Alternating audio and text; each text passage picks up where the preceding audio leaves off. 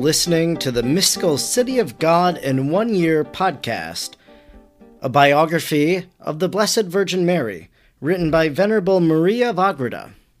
I'm Father Edward Looney, and today I read paragraphs 15 to 19 from the introduction of Volume 1, The Conception. Pursuant to the will of the Lord and the command of obedience, I have written for the second time this heavenly history. For during the first writing of it, though, the light by which I perceived the mysteries was abundant and fruitful in proportion as my shortcomings were great, my tongue was unequal to the task of finding the proper terms, and my pen not swift enough for a full statement. I omitted some things, and with the lapse of time, and by the aid of new enlightenments, I found myself better prepared to write at this second time. Nevertheless, there always remains much of what I understood and have seen, which I must leave unsaid, since to say all will never be possible. Besides these reasons, there was another known to me in the Lord, namely, that in my first writing my mind was much hindered from attending to the matter and arrangement of this work by my temptations and great fears. They raised such tempests of contrary thoughts and suggestions within me, that deeming it the greatest presumption to have attempted such an arduous task, I concluded to burn it. And I believe that this did not happen without the permission of the Lord, for in the turbulency of my soul, I could not present myself in a state entirely befitting and desirable to the Lord for writing and engraving into my heart and spirit his doctrine, as he commands me to do now, and as can be seen from the following event. On one of the festival days of the purification of Our Lady, after having received the most holy sacrament, I wished to celebrate this holy festival, which was the anniversary of my profession, with many acts of thanksgiving, and of total resignation to the Most High, who without any merits of mine had chosen me as his spouse.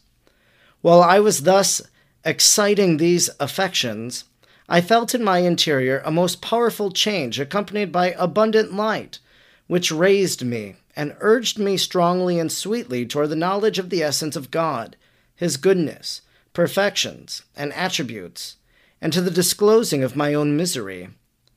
And these different things, which were placed before my understanding at one and the same time, produced in me various effects. The first was that all the attention of my mind and all my aspirations were raised on high.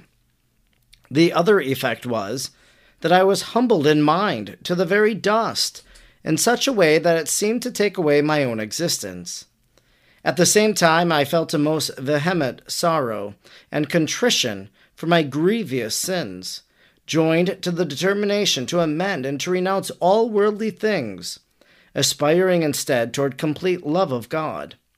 In these affects, I remained as if annihilated, and the greatest pain seemed but consolation in death but life.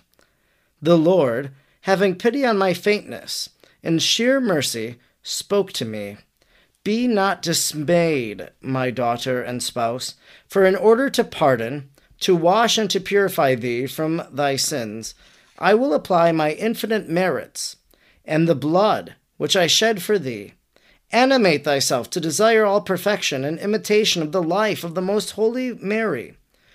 Write it a second time, in order that thou mayest supply what was wanting and impress her doctrines on thy heart.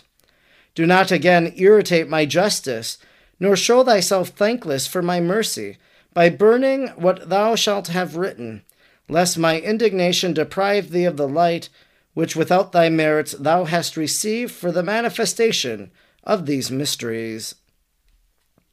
I immediately thereupon saw the Mother of God, who also spoke to me, "My daughter, as yet thou hast not derived becoming fruit for thy soul from the tree of life, which was offered thee in the writing of my history, nor didst thou enter into the substance of its contents.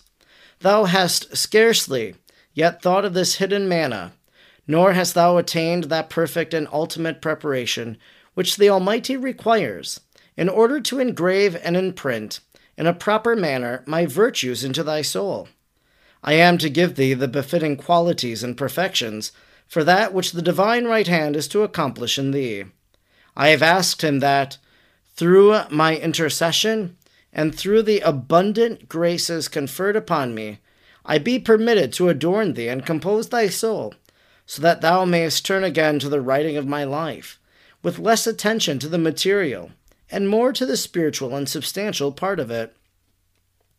Remove the hindrances which oppose the currents of divine grace, flowing to thee from the Almighty, through me, and make thyself capable of readily accepting the full portion assigned to thee by the divine will. See that thou do not curtail or limit it by thy shortcomings and imperfections. Thereupon I saw that the Divine Mother clothed me in a garment whiter than the snow and more shining than the sun, and she girded me with a most precious girdle and said, This is a participation of my purity. I also asked for the infused science of the Lord, which should serve me as most beautiful hair for my adornment, and for other precious gifts and presents, the value of which I saw and knew was great, but which I was not able fully to estimate. After having thus adorned me, the heavenly lady said, Work faithfully and earnestly to imitate me, and to be my most perfect daughter, engendered of my spirit, nourished at my breast. I give thee my blessing in order that in my name and under my direction and assistance thou mayst again resume thy writing.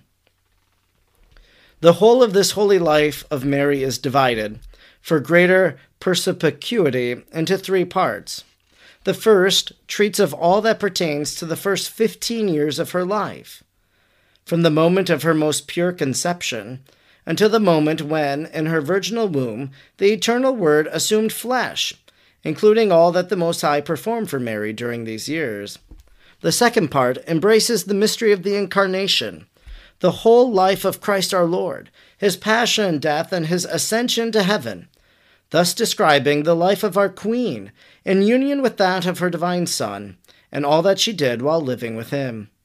The third part contains the life of the Mother of Grace during the time she lived alone, deprived of the companionship of Christ our Redeemer, until the happy hour of her transition, assumption, and crowning as the Empress of Heaven, where she is to live eternally as the daughter of the Father, the mother of the Son, and the spouse of the Holy Ghost.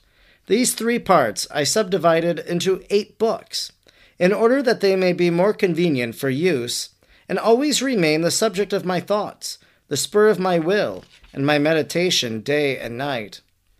In order to say something of the time in which I wrote this heavenly history, it must be noticed that my father, Brother Francis Coronel, and my mother, Sister Catherine de Arana, my parents, founded in their own house this convent of the Discalced Nuns of the Immaculate Conception, by the command and the will of God, which was declared to my mother, Sister Catherine, in a special vision and revelation.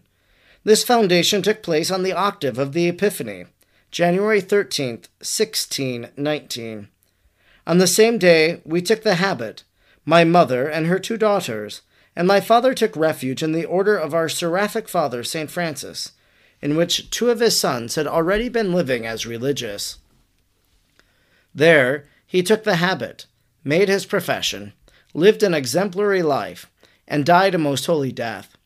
My mother and myself received the veil on the day of the purification of the Queen of Heaven, on the 2nd of February, 1620. On account of the youth of the other daughter, her profession was delayed. The Almighty in his sheer goodness favored our family so much that all of us were consecrated to him in the religious state. In the 8th year of the foundation of this convent, in the 25th of my age, in the year of our Lord, 1627, holy obedience imposed upon me the office of abbess, which to this day I unworthily hold. During the first 10 years of the time in which I held this office, I received many commands from the Most High, and from the Queen of Heaven, to write her holy life, and I continued in fear and doubt to resist these heavenly commands during all that time until the year 1637, when I began to write it the first time. On finishing it, being full of fears and tribulations, and being so counseled by a confessor, who directed me during the absence of my regular confessor, I burned all the writing containing not only this history, but many other grave and mysterious matters, for he told me that women should not write in the church. I obeyed his commands promptly, but I had to endure most severe reproaches on this account from my superiors, and from the confessor who knew my whole life. In order to force me to rewrite this history, they threatened me with censures. The Most High and the Queen of Heaven also repeated their commands that I obey. During the second writing, so abundant was the light concerning the divine essence, so copious were the blessings of the divine right hand for the renewal and vivification of my soul in the teachings of my heavenly Mother. So perfect were the instructions, and so exalted were the sacraments communicated to me, that it was necessary to write another book in connection with this history, the title of which will be The Laws of the Spouse, Heights of His Divine Love, and Fruits Gathered from the Tree of Life of Most Holy Mary, Our Lady. By divine favor, I begin rewriting the history on the 8th of December, 1655, on the day of the Immaculate Conception.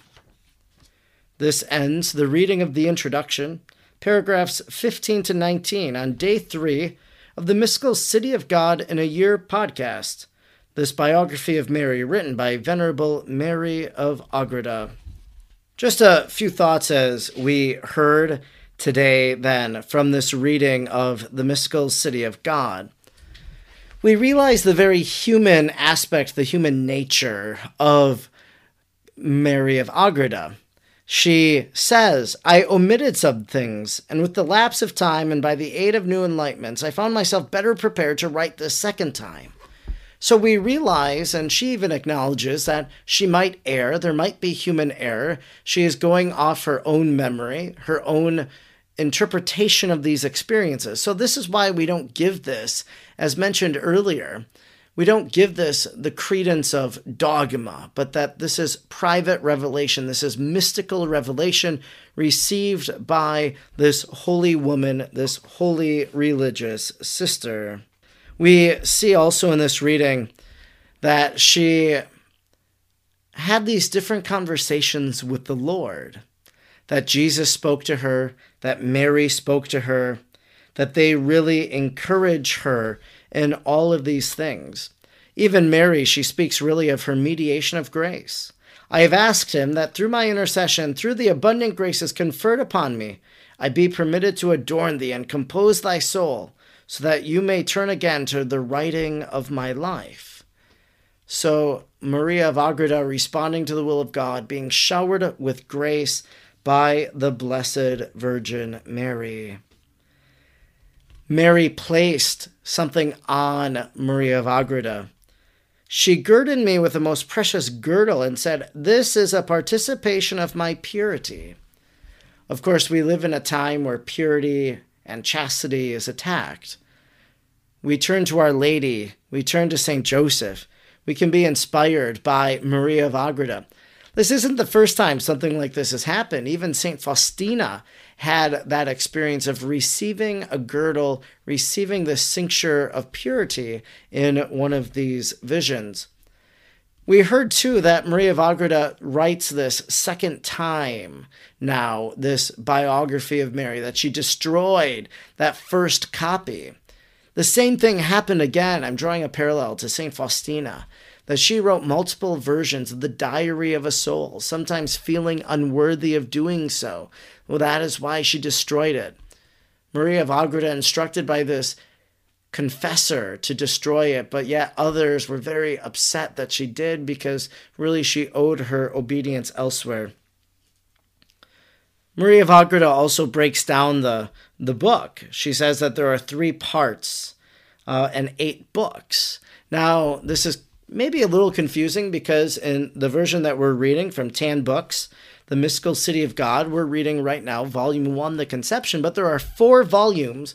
But in each of these volumes, then, are different books that Maria of Agreda has given to us. So Each volume then has a different number of books in them. So imagine 8 books, presumably maybe 2 in each volume, maybe more. It depends based upon what she writes. I think we're really in for a great read this year as we are making our way through the mystical city of God in a year. It's a voluminous task, 4 volumes totaling, almost many pages. This first volume having 610 pages. So we're talking about nearly 2,000, probably even more than 2,000 pages of reading as we unpack the life of Mary and Jesus. And tomorrow we're going to begin book 1. And I'm looking forward to it. And I hope that you'll continue to join us as we journey through the life of Jesus and Mary with Maria of Agreda through the mystical city of God as we read this book in a year. God bless you.